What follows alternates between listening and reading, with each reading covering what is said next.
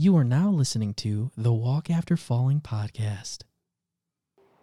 I don't know what kind of struggle you're going through. I don't know what the situation may be, but you serve a mighty God. Walk after falling. Hey everybody, what's going on? It is your favorite podcast for the week, Walk After Falling. I'm here with Catherine. And we have an awesome guest today, somebody who I absolutely love talking to every time I'm at church on Sunday and just learning from as much as I can. And it's been a little bit harder around this time because we haven't been able to physically be at the building. But I really wanted him to come on here and share a little bit about how everything has shifted for him and just what he's learned in the past few years of being in the position he is at the church. So I'll let him introduce himself. Take it away, my brother. What's up, everybody? I'm Laz Leaders, Laz Rios, Laz, Lazarus, all the names. I'm the tech director at Soul City Church in the West Loop of Chicago. And I have been attending Soul City for about 4 years this year, and I've been working there for just over 2 years. Yeah, wow. Yeah, so tell me a little bit about what's been going on, man, with the whole shift with what you guys are doing at church and you being the guy who really is making it happen on the streaming side, the sound, the guy who makes it happen every Sunday. Like, tell us a little bit about that shift.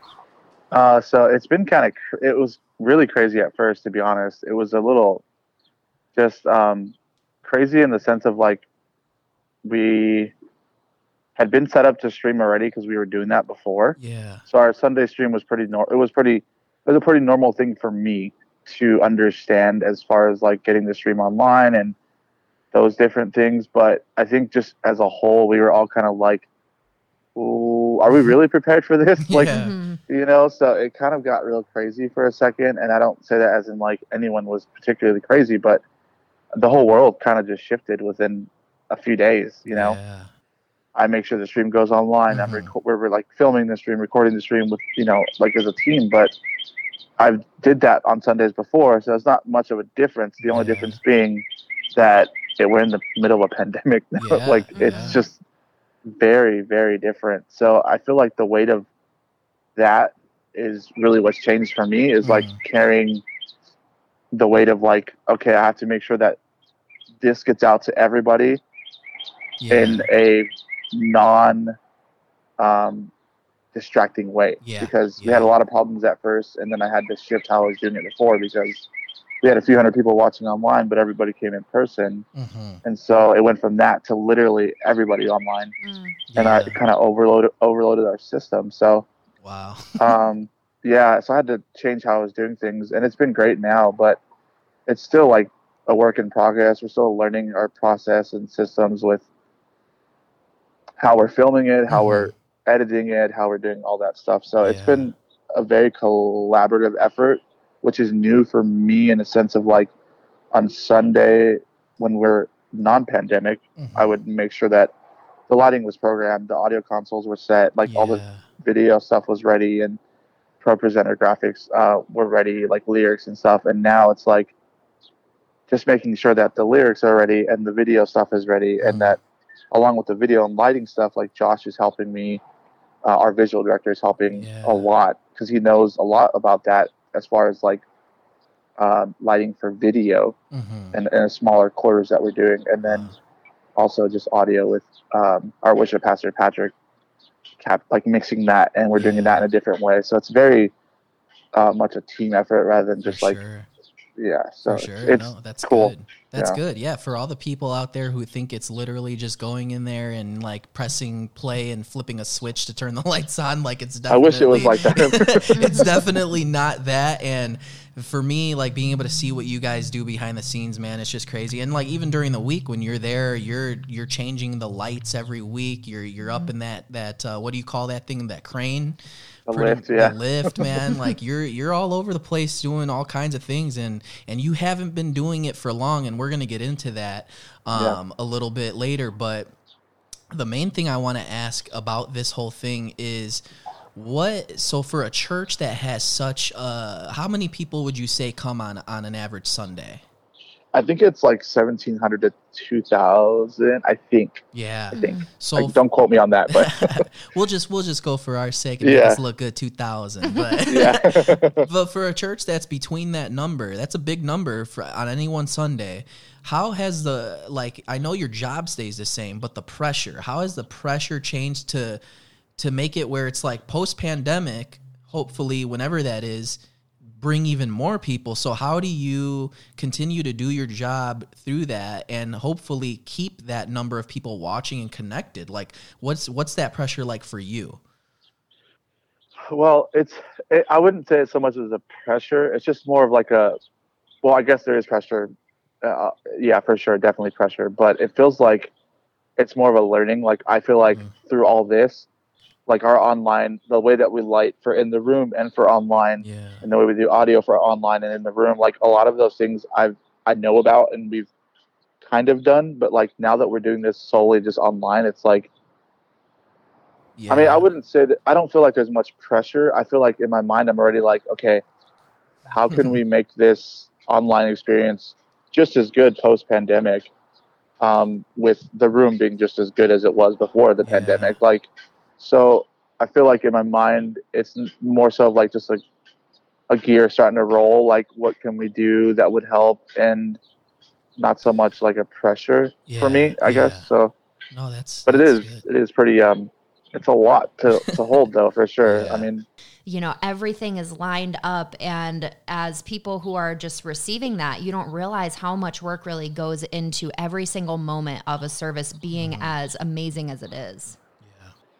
You just think like, I remember going into Soul City when they were in the old building and being like, wow, this is awesome. Like everything sounds so good and it looks so great. And it was like, it's just, you don't really think about those things until you see kind of behind the scenes. And so, when I started volunteering, it was like, oh, there's a lot that goes to this. And then sometimes you're like, oh, it's so unnecessary. There's like this and that, but it's like everything is pretty necessary in different ways.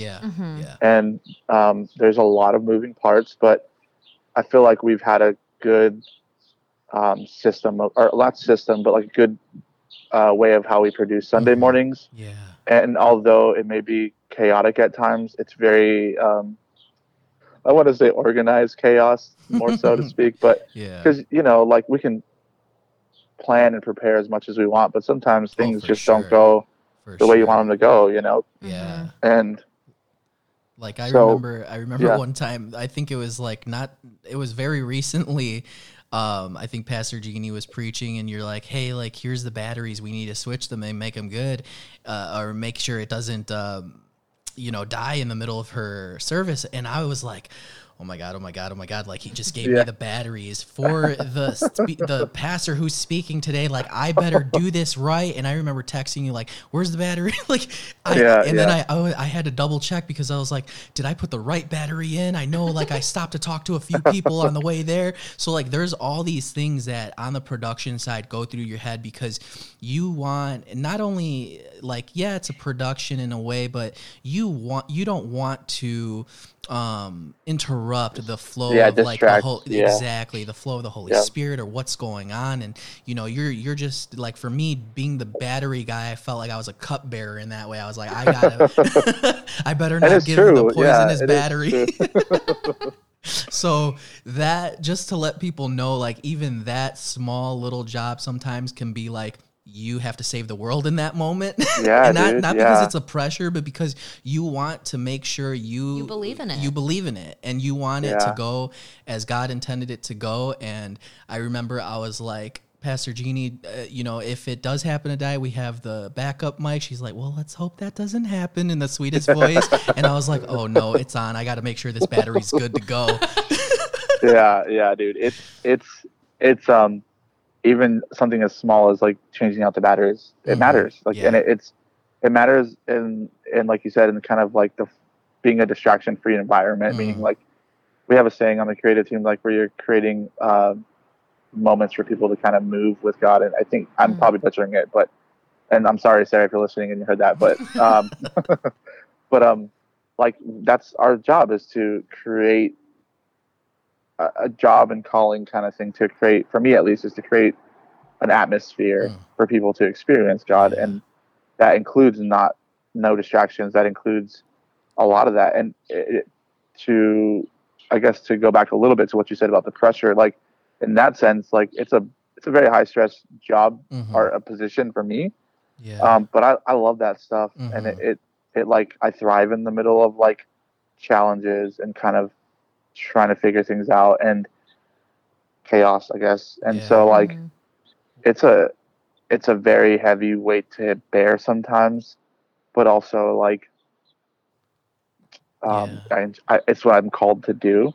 And I think that's kind of my calling, is like to hold that space. And so, I mean, like you said, I mean, it's the pressure of mics not working and batteries not working and headsets not working and the audio not going through on the online stream. It's the lights in the room shining people in the eyes or blinding people, are not being lit up enough. It's the video not looking good, or just being not white balanced and not focused. And it's the lyrics being wrong on the stream and different in the room.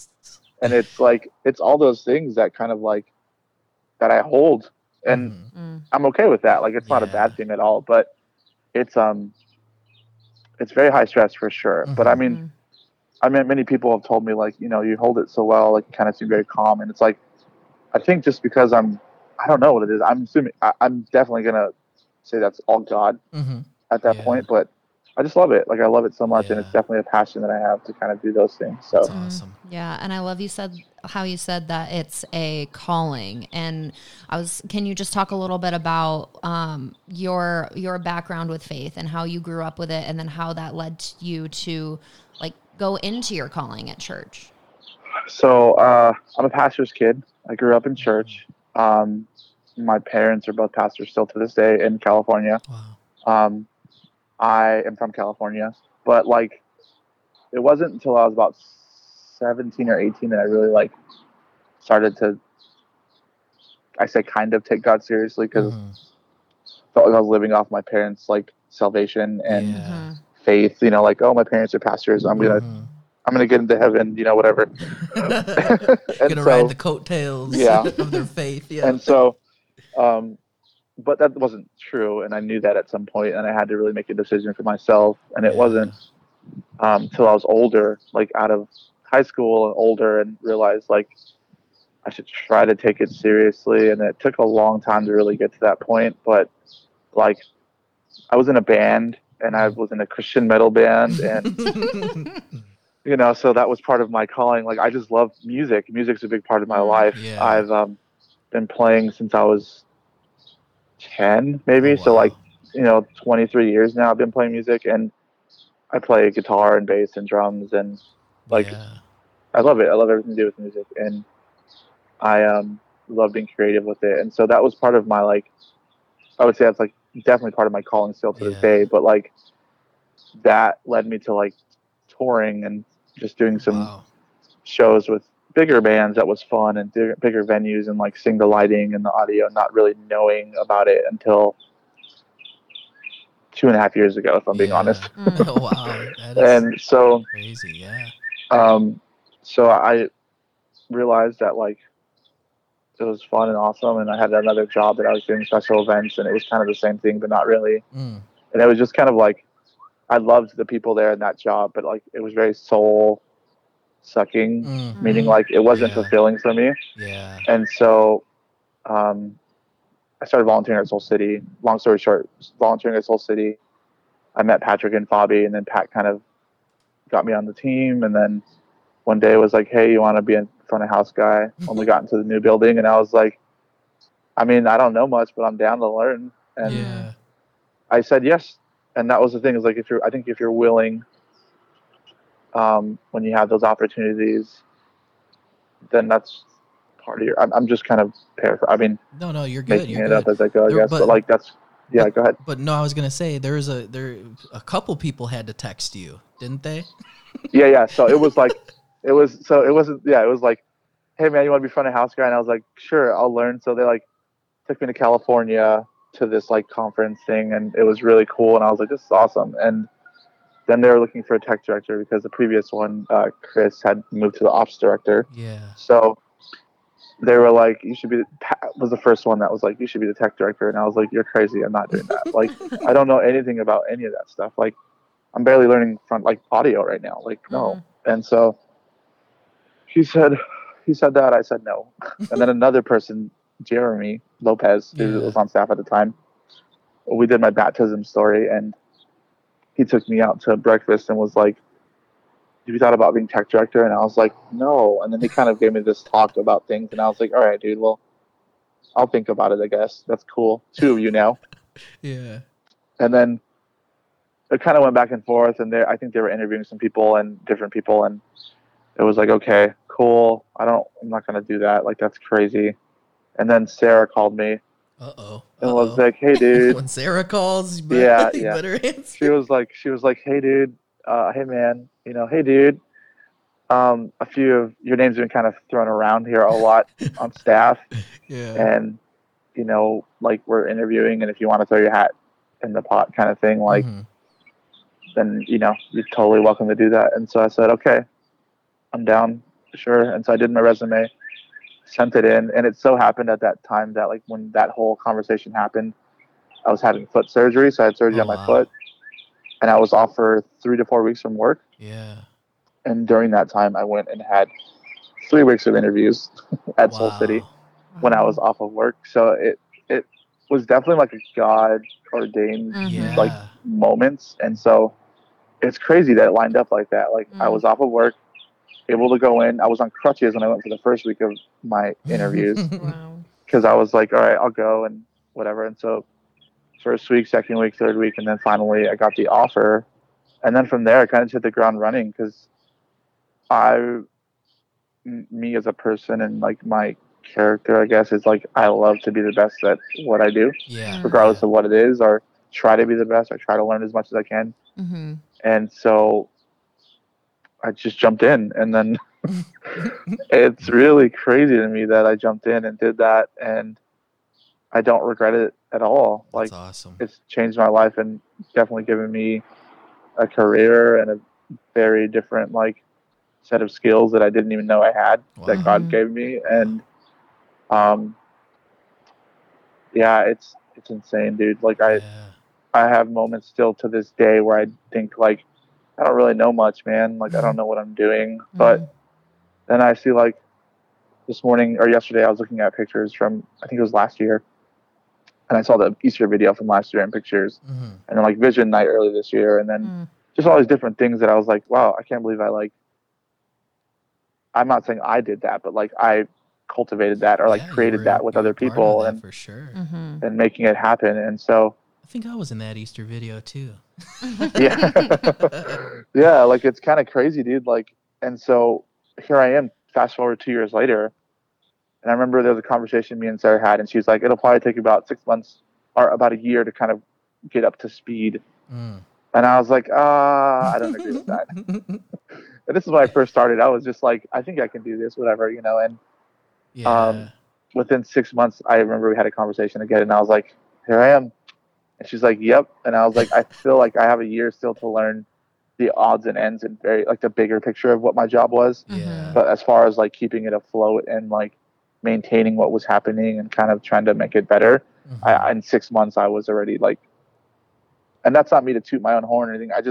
I'm confident in that, and I take pride in that I was able to do that in such a fast time. That's awesome. But I feel like it's a constantly learning in this business or in this job, in this role in life. It's always about like growing and learning, and there's seasons of like hardship and things are hard, and there's seasons of like things are great, things are awesome, and I know a lot, and I feel like I'm on top of the game, on top of the world. And then there's days where you're just like in the valley, That's great. Yeah, of course. And I know that Enneagram is really big at Soul City. Do you know your number? So I'm a 9 Ooh. on the Enneagram. Yeah. Oh, really? Yeah, I love peace, man. I'm a very relaxed guy, but you are though. Like honestly, you are, man. And sometimes I'm like, this is the thing that I notice about you, and I hope that it's something that continues to encourage you to do what you're doing and this is something that I see about a lot of people there, not just like you, like Josh, a lot of people where it's like with all of, because I see it, like when I'm volunteering, I see it. I see all the stuff you have to do, all the people that pull you, that can pull you in different directions, all the different things that might come up. But it's like when somebody asks you a question, like you are so just like calm and collected, and you find time to answer every question and still teach in those moments as well. And that's like something that, man, not a lot of people can do, especially in a high stress, high level job like that, especially on a Sunday when like it's go time, you know what I mean? So I just want to commend you on that, because that is huge to stay calm and collect. I don't know if it's the West Coast vibes or what. Probably California, dude. Where it's like, yeah, it's going to get done, we're good, like don't worry. But that's something that like I feel like I have to, like I want to work on, is just when I get to that point of being able to like, hey, somebody's coming up to me and wants to learn, like you just make it feel like where I can come and ask you and I don't feel like I'm bothering you, you know what I mean? Yeah, and that's something I never want to do. But yeah, like that's so interesting to me. But what wing are you? Do you know what your wing is? No, I think I'm like a 1 or a 3. Okay. That makes sense. People said 1, people said 3. Yeah. I haven't looked into it enough to really determine for myself what it is, but I know for sure it's a 9. And the only reason I asked that is because it makes sense when you say like, man, like when I'm in it, I'm confident enough to say like I can do this and get it done. So that's definitely like a 1 or a 3. I'm not really. Like I haven't really looked into a lot lately. I have been doing these podcasts and all that, because it's really interesting to see how those things lined up. And we're not defined by that, but it's just interesting to see how, one little thing from this or that can kind of help us understand a little bit more. But what I want to do real quick is I want to read something off about the 9, like a couple of the little terms, and then you tell me like what they mean for you or if those are true about you. Okay. So the 9 is the peacemaker. It's easygoing, self-effacing type, but the first 2, receptive and reassuring and agreeable. What do those mean for you? Are those true for you? Yes. Yes, definitely. Those are all true for me. And I feel like I am very agreeable, want to keep the peace and kind of be a team and make everyone happy. Mm-hmm. But I feel like if you kind of do that too much, I wouldn't even say too much. If you're in an unhealthy way unhealthily doing that, then it starts to really wear on you. Mm. And, but I mean, I'm definitely, I don't know. I love peace and like being agreeable and being like, yeah, man, let's just make it work, whatever we can do. Or, I guess this is kind of that. I don't want to ramble on about that. But yes, I agree with what you're saying. Yeah. And then the last one is complacent. And I feel like that can be, people can look at that as like, oh, that's not the best part of it. But do you feel like you ever get complacent in things in life? Oh yeah. And there's another thing I learned at Soul City as well, called the thinking wavelength. Mm. And I forgot what the website is or a part of it, where it came from, but we had a staff retreat and we kind of went through this thinking wavelength, and like, I think it's called a finder is where I'm at. So basically I have like these short bursts of energy to get something up and off the ground. Yeah. But then maintaining it is hard for me because I thrive and live on like that, like craziness of getting something running, getting it going. Yeah. And so I can definitely be, just to add to, I mean, that's kind of a side note, but that adds to like the complacency for me is like, I can definitely be complacent sometimes with where I'm at or what I'm doing. If something's like quote unquote boring to me, then I kind of like, numb out, which is something that 9 does too, is you daydream and you numb out, you kind of just space out when you're in a meeting or sometimes doing different things. And it still happens to this day. I mean, I'm not going to lie. It's just part of being a 9, but also knowing yourself to name that and say, yeah, like I get complacent during seasons of work or life or different things, Wow. And I didn't really learn about myself being a 9 until I got to a very, very hard place where I was like, man, I think I'm in a healthy 9. Wow. And I had to like read up on that and see what it is and how Yeah. you know, you kind of hold all that stuff in and you boil and then you blow up one day, basically.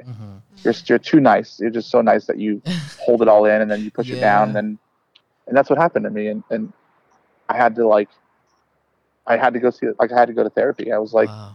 and at Soul City, and we call it counseling at Soul City, but counseling, and we're very big on it. And I was like, no, that's crazy. Like, I'm not doing that. Yeah. There's a big stigma around that. And definitely I'm Latino, I'm Mexican. So like in the Hispanic culture, dude, it's like, what's wrong with you, man? Like, it's so true, man. I talked about this with Hosel, actually, we had on. Yeah. And it's a big thing. Yeah. And so it got to this really hard point where me and Megan, like, my wife Megan, like, we were kind of going through some hard times in marriage. Nothing like crazy. We were just arguing, and it was like a lot of it had to do with me, just how I was acting and reacting to things. And so I got to the point where I was like, dude, I maybe I just need to go to counseling or therapy or whatever. And I just called this not random. I got the counselor's list from Soul City, but then I called this office and I emailed them and said, hey, I just need someone to talk to. Wow. And I've been there for 2.5 years now. Wow. In counseling, and I go twice every other week. So I go twice a month. Wow. That's awesome. I was going every week before, but dude, like, I had to really, there's a lot of things that I needed to work on, you know, and I feel like the more you learn about yourself and kind of do that and take care of yourself, your mental health, like, it definitely helps a lot, you know? Yeah. And I know I'm actually in school for therapy to become a counselor. And I think one of the greatest things about counseling is just the uncovering you do with yourself. And you really just keep peeling back layers of yourself and defenses you put up and walls you put up. And so what has that process been like? Like, what have you discovered about yourself in the last 2 years? Oh man. Okay. So, but yes, I agree with what you're saying. It's awesome. And I definitely encourage anyone who's listening, to, if you've been thinking about it or you're like, I don't know about it, if you don't want to tell anyone, don't tell anyone, just go start it out, because it's great. And I would have never told anyone. And I really haven't said much until it was about a year, I think, after I did it, that I was like, you know, you guys need to go. But, I learned a lot about myself as far as like, my defense mechanisms, or like just kind of how I was in a band and I was frontman of a band. And the reason why I enjoyed that so much is because growing up at times and in school and life and different things, I really felt like I wasn't seen. And so I had a really hard time feeling worth anything, or like that I mattered, or people valued my opinion, or any of that stuff, which has to do with the 9 as well, the 9 tendencies and stuff. So, I learned that was a thing that I did without even really realizing it until, you know, I'm 30 years old, 32 now, but 30 when I started going. And it was like, I realized that I did that so I could feel seen and feel accepted and felt like I mattered and I was valued. And once I uncovered that, like, my life, the way I thought about myself, I still have those thoughts here and there, but the way that I view myself is not like I need to be on the stage to matter. Which is crazy, that I got the job at Soul City being tech director, which is all behind the scenes. And then I went to therapy. Front of house. And then I went to therapy, and it was like, I learned that it doesn't matter if I'm on stage. Like, what I do matters, regardless of what anybody says. That's so good. And so like, that was the biggest thing. There's a lot more to that, like a lot more that I've learned, but the biggest one I think was like when I realized that I don't need to put myself in the front of everything and be the center of attention, which I love being the center of attention because I'm an extrovert, so it's just natural for me. But the reasoning behind it before was very different than it is now. Wow, that's good, man. Thank you for sharing. And so, so it's great. I love it. I mean, I recommend it for sure to anybody. Yeah. And kind of going back to that, not needing to put yourself, you know, in the front. Like, what sorts of damaging thoughts come into that behavior for you? Like, what kind of drives that need? You mean like what makes me want to be on stage in front of people? Yeah, or just like, what kinds of things do you tell yourself that, that lead to you wanting to do that? Like what kind of lies do you tell That yourself? if people don't see me, they won't know who I am, and I won't matter, and like what I do won't matter unless it's in front of everyone. Wow. Meaning like, if I'm not on stage playing bass or doing something like that, then I don't matter. I don't care. Like no one cares basically. It's really, really very, it's a very negative thoughts that I've had. Those like nobody cares. Nobody cares. Like you're nothing basically. And that's something that I consistently battle with, but I've, not as much now, but like definitely at times I can have that thought of like, if I'm not like the face of something, then I'm not really, Wow. Yeah. part of it. That's a real So- thing, man. It's been a journey, but like, the lies that I tell myself like that, I definitely have to like push back and like rely on God for that and realize that like pretty much my job that I have is because of God, and any of the skills I have is because of God, and anything like in that on that spectrum, like it is not going to be broken down or like, not worth anything. Like definitely realizing that my worth lies in God, it definitely helps a lot with shutting down those lies and when they happen and stuff, you know? Yeah, absolutely. If you could sum it up in like a word or a phrase, what would that true north be for you? The truth that you tell yourself now. Man, like to be honest, I haven't really thought of like that true north. And I think if I would have put it in a word, it would just be like stand. And it's crazy. I know it sounds weird, but like my dad used to say this all the time when I was younger. He said, when there's nothing else left to do, just stand. That's so good, man. Yeah. And it was like, okay, Dad, cool. Like, but now that I'm 32, it hits home. Like when I feel that way, it doesn't mean I need to go hide and cower and sit down somewhere and be, whatever. It just means stand. Just stay there. Just stay where you're at and do what you're doing, and you'll get through it. And so I feel like stand is definitely like my stand tall. Yeah, stand tall for sure. Where do you feel like right now in this season you are standing? Oh man, I feel like I'm standing pretty tall right now. I feel like a few weeks ago, like when this pandemic started, it was kind of crazy, kind of hectic, and Megan and I had a conversation one Sunday. We were walking and took a walk with our daughter Zoe, and it was like, what the heck? This is crazy. Like the world just pretty much shut down, and God like shut it down. And I'm not saying like, oh, God did it on purpose. I'm just saying like, it was just like, okay, for us in our lives. Yeah, for sure. Like, that's a real thing to think too, like he's in control of it all. Yeah. No matter what the outcome is. We felt like God was saying, okay, just save and do your budget. And like, it was really weird. We're like, okay, cool. Let's just do it, whatever. And so we did a budget that Sunday and literally tithed off of everything that we get, even if it's like a gift from someone, or it's a reimbursement check for like, they're covering therapy during this time. So like tithing off of that, even though I already paid my tithes off of that, like I feel like the principle is very important. And so absolutely, it's crazy. So like fast forward to now, like our budget, and we had like a savings plan and everything, and it's like almost there in a matter of a month. Wow. And that's it's awesome. like insane. Like how, like just how. That's all I can say is like how. And like that Sunday we were so down and out and having a hard time, and we just said, okay, God, we'll trust you with all these decisions and just do what you're telling us to do. And we did it, and like a month later, here we are, like almost reached our goal. Like by the end of this month, we'll be not very far off from what we need to save for like emergency fund and expenses and all these different things. And then like just different opportunities. And like anytime we've tithed and done things, like money's randomly just showed up, like through different ways, through the stimulus, obviously, and through like different things, but like money we didn't expect. And it was like, how are we ever going to get to this number, God? Like, this is crazy.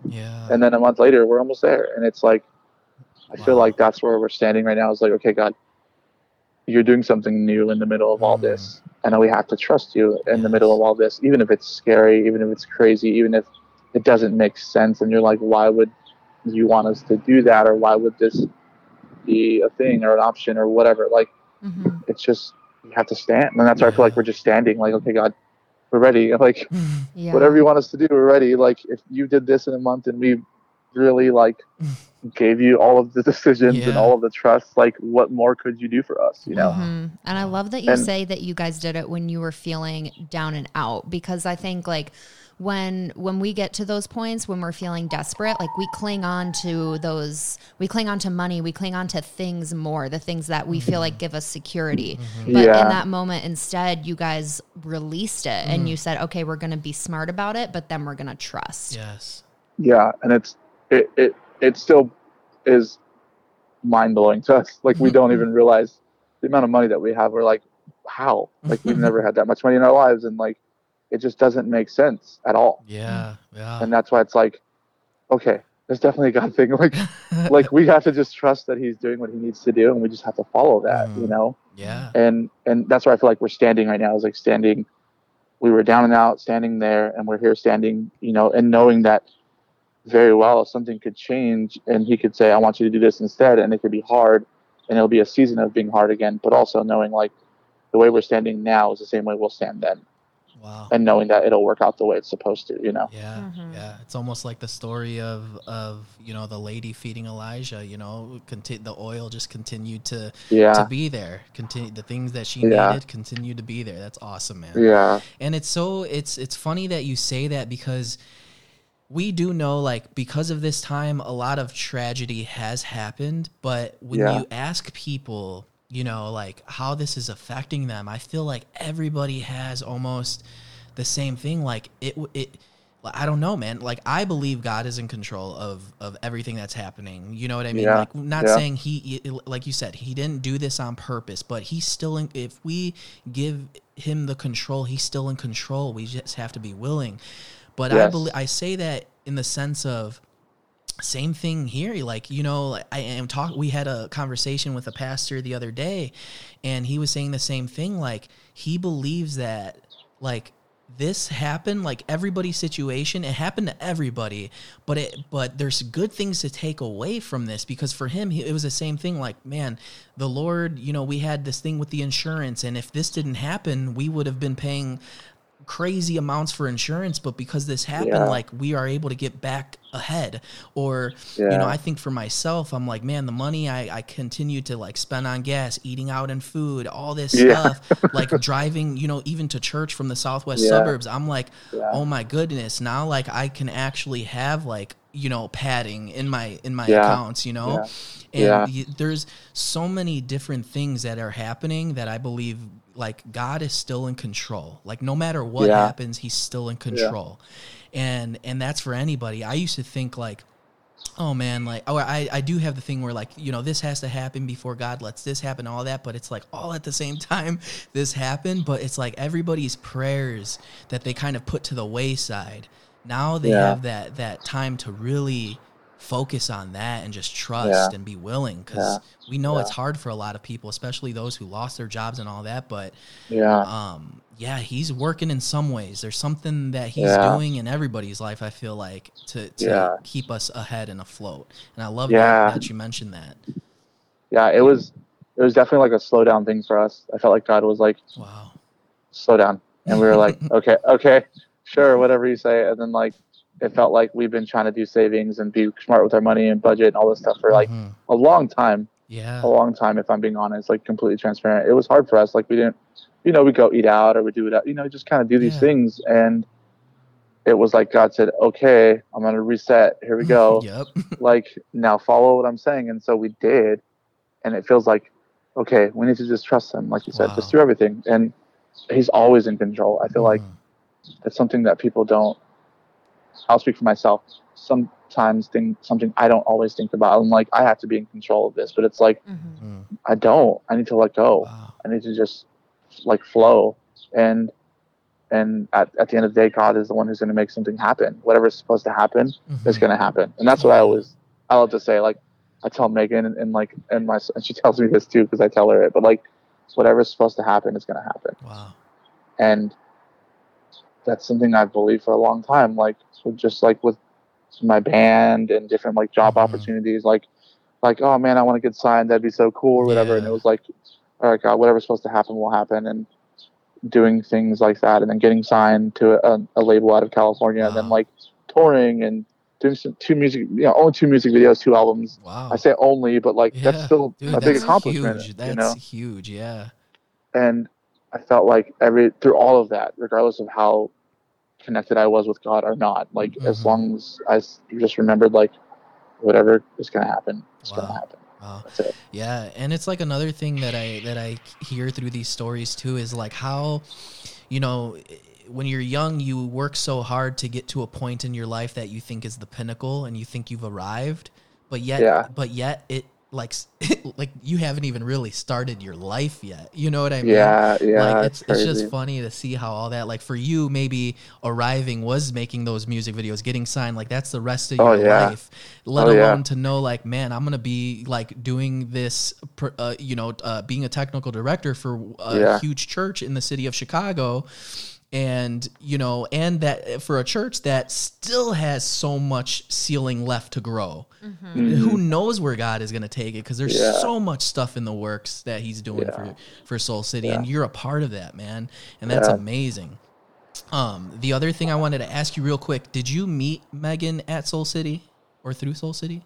No, so Did you know her no, before so- that? Technically, yes. So Okay. I'll tell you that story. It's Yeah. pretty funny. So I'll start it off with saying we met on Instagram. Okay. Um, You I was were- in a band. She was here, and she like was looking for some Christian metal bands. She said she saw me, and just followed me or whatever. And then I followed her one day, and I was like, "Who's this random girl?" And she said, "Who's this random guy?" Kind of, back Yeah. and forth. So we both like started liking pictures here and there, and it was really like okay. And then she just this is like our crazy story. Like she just still to this day say she didn't think this was true, but I was gonna DM her one day. Yeah. I'm not kidding. Like I was gonna send her a DM, Megan, and he's like the not whole kidding. thing. When you're listening, he's Yeah. not kidding. I was gonna send a DM, and I was like, no, I'm not gonna do that. That's kind of weird, or whatever. Yeah. And then 3 days later, she DM'd me, Wow. and then that's kind of what we just started texting from there. And then I was on tour and came through, and we met at a show and had coffee, and I talked a lot because I was nervous, and she's an introvert, so she's like, I love that he's talking, and I don't have to talk whatever he's talking about himself. And so it worked really well. But I remember like when I met her, I was like, oh my gosh, like I didn't say I love this girl yet, but I was like, this girl is like something else, man. Wow. And so fast forward, it was a year later that we were engaged. If I'm being honest, Wow. it was like, Don't give Catherine ideas now. Okay? We've only been dating for 9 months. Okay. dude, it's crazy because we dated for almost a year, and then like we got married within 3 months after being engaged. Wow. Wow. And we had talked about being married before we got engaged, and we're like, just like we should plan it, blah blah blah. And it's really crazy. I think it's really crazy. People thought we were crazy, but Yeah. I mean, it's the best decision I ever made. And then Mm. Soul City, she came to Soul City before I did, which a lot of people don't know. Wow. They're always like, when did you start coming? And Megan's like, I'm the one who brought last year. Wow. So like That's when we were dating, I would come visit, and I was actually there for a few services, like at least once a month I'd come out here. So Mhm. I went once a month to Soul City, and I was there for the groundbreaking service when we Wow. were going to the new building, and it was kind of crazy that we're part of it. But she brought me there, and I was like, man, this church makes me feel like I can be myself. Mm. And then I moved here in November of 2016, Wow. and I just started going to midweek and going to services, and I met Patrick, and then I joined the worship, and then that's kind of where it just took off from there. And so Megan said she used to like to come in really incognito, like just kind of slip into service and then leave, not talk to anybody. And then I came, and it was like everybody knows who she is and Right, who I yeah. am now. So Wow, that's awesome, man. That's really Yeah. cool. So, did you decide to move to Chicago because of this relationship? yeah, we were like talking about her moving to California, but it was so expensive in Wow. Northern California where I was Mhm. living. Mhm. And so I was like, I'll just move out here. Wow. And I was like, scariest thing I've ever done in my life. Yeah. But meaning like moving out of state. Yeah, And it was yeah. like, okay, I'll do it. And so I got a job on Google, I got a job before I even moved here. Wow. A month before I moved here, I messaged this place on Google, and they called me back the next day, and I had an interview when I came to visit. And then like 2 weeks later, they offered me a job. Wow. Wow. That is awesome. And so I started 3 days after I got here, and that's it. Man, You know, that's yeah. awesome. That's awesome, man. That's a good story. Yeah, I didn't think I knew the whole thing, but it's Yeah. good to always know, like, you know, the origins of like Yeah. how people got here, what like how they even got to church, and then the relationship built upon all of that. Yeah, That's so man. good. And then, you know, we talked a little bit about, I want to go back really quick, rewind to Yeah. like the pressure stuff or just the stress situation. And I know I mentioned to you this to you on the phone about the different, because you power lift. Yes. You know, and Yeah. the first question I have, how long have you been doing that? Was that a way for, was that something you picked up like not long ago, but as an outlet, or is that something you've always done? So I used to be a runner, surprisingly, and then I met Yeah. Megan, and she was like, "You should go to the gym." And I was like, "Not like that though." And I was like, Yeah. "Okay, cool, I'll try it." And my buddy back home in California is a powerlifter, so I started Okay. working out with him. It was really weird. I didn't really care for it. I was very Yeah. like, "I hate doing this. It sucks." And I moved here, and I actually got a personal a coach, like a trainer, when I moved here and joined this gym called Rockwell Barbell, which is freaking awesome. Yeah. And it's a private gym, a powerlifting gym. And Wow.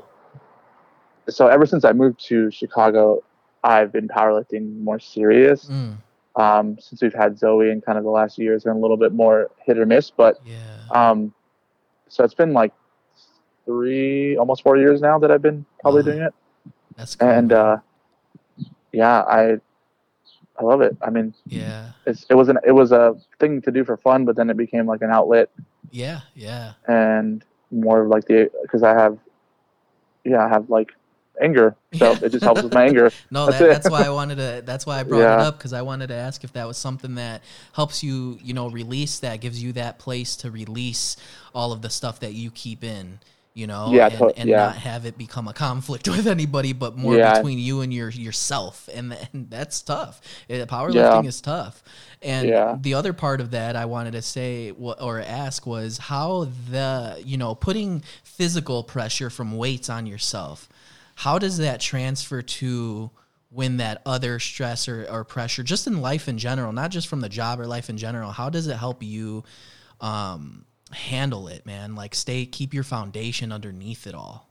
Yeah, so like powerlifting is very when you have a program that you're following, like there's days where you freaking smash it and you're like, I'm the strongest guy in the world, Yeah. in your own world, I guess. But then there's days where you're like, I freaking hate this. Why do I powerlift? Like it hurts, it's hard, my body's sore, I'm hungry all the time, like all this stuff that happens. But like it's a marathon more so than it is a sprint. Yeah. Meaning like it's more of a and there's dudes at my gym who are like way better are stronger and different, like they can probably speak better into this than I can, but for me it's like it's a marathon, meaning like I want to be super strong, Mm-hmm. but I also want to be able to like run around and just kind of have my life feel like Exactly. for me personally, knowing that I'm strong is good enough. Wow. And so I feel like in life, like we talked about, like with the pressure of work and life and whatever, like those different, I almost said school. I don't go to school. Life and work. And Yeah. like knowing that days are going to be hard and I'm going to not like it. I'm going to hate it. And then days are going to be like, I'm on top of the world, but knowing that like I'm confident in who I am Yeah. in those days is good enough for me when I don't feel like I'm enough or whatever. Like, and knowing that if I can, I'm just going to throw numbers out there to be fun and, kind of gloat on my powerlifting. But like, if I can squat 505 pounds, I can get through this hard day at work. Yeah. If I can deadlift 534, I can get through this hard day at work. Wow. If I can bench 290, which I wish was 315, I can still get through a hard day at work. Like, Wow. like that's the thing, is like there's days where you can get through it, but like powerlifting has definitely taught me that no matter what happens the day before, you always get to do it the next day. Wow. And the next day and the next day and again. So like I have a bad training day, but guess what? Tomorrow I get to try again, Yeah. or do a different training, and then next week I'll do it again, and then it'll be freaking awesome. Like, Wow. so it's an ebb and flow, and so I feel like the pressure of like work specifically is like, there's days where I'm like, what am I doing? How am I doing this? Like, this doesn't make any sense. Why are we doing this? And then in those times, knowing that like, okay, we're going to do the recording next Wednesday as well. And the next Wednesday. And then one day we'll be back in post pandemic. Like, so it definitely has taught me that like, to just keep going regardless of how you feel. Yeah, absolutely. Like, don't hurt yourself, obviously, but like, regardless of how down and out you might feel about things, or how you feel like you're not worth something, or that you're not good enough, which I think about sometimes, like, I'm not good enough to do this job. I'm not good enough to know how to do video routing and audio routing and lighting and whatever. But like, knowing that like through all that, that doesn't define me. And knowing that like, that because I don't feel good enough right now while I'm doing whatever, doesn't mean that tomorrow I will feel the same way. That's good. Yeah. Or a month or 2 months or 3 years or 5 years or whatever. Like, where I am now isn't where I was 2 years ago.